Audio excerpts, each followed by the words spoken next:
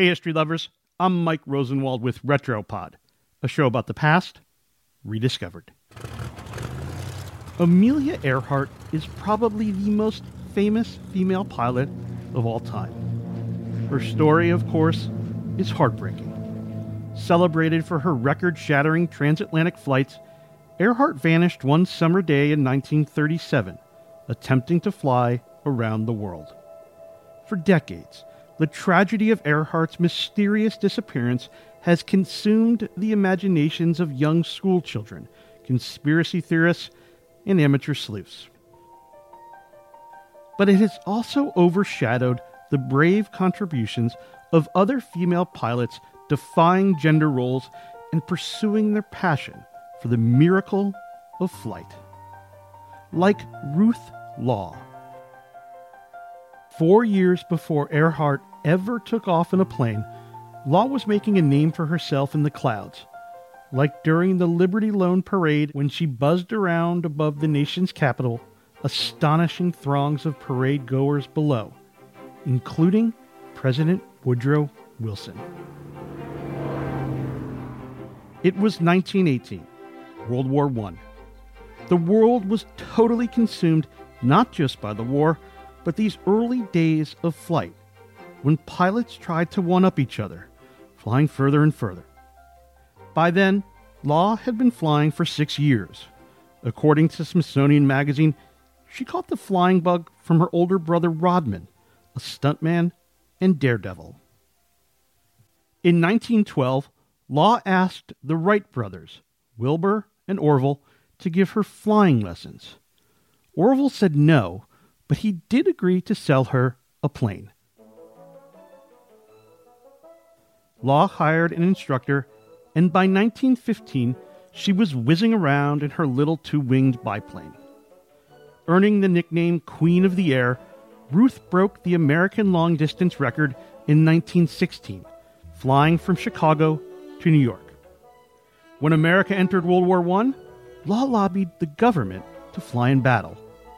If President Wilson sent her after the Kaiser, she wrote in a newspaper article, I should fly away on my bombing mission with not only a free conscience, but a glad heart. The Secretary of War refused.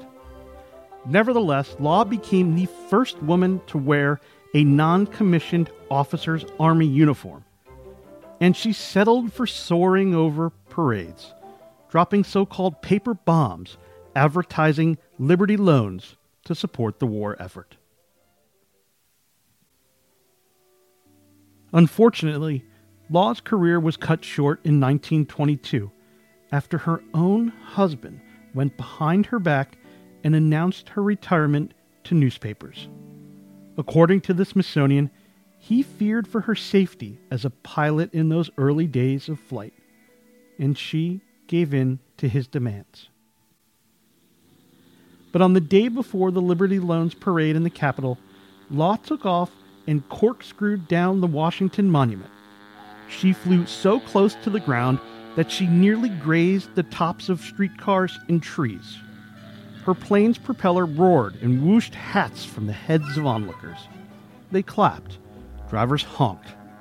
When parade day came, Law looped over the White House and other government buildings. She looped so close to Wilson that he saw her offer a polite wave. An elderly woman looked up and said, Lord, be that a woman? Flying toward Capitol Hill, Law dropped her paper bombs. On one side, they read, You must put your money in the war chest, or the next bomb dropped may be a German bomb. You must fight or give until it hurts to help save your country. Ruth Law.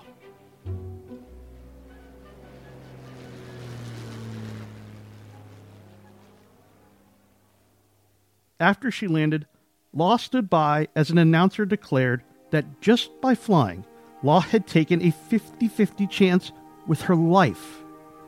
The implication was simple. The least they could do was buy a bond. People stood in line and waved their hands for the chance to purchase $50 and $100 bonds, and to get Law's autograph on the receipt.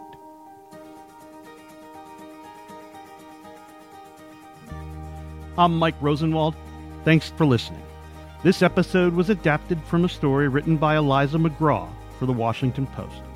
For more forgotten stories from history, visit WashingtonPost.com/retropod.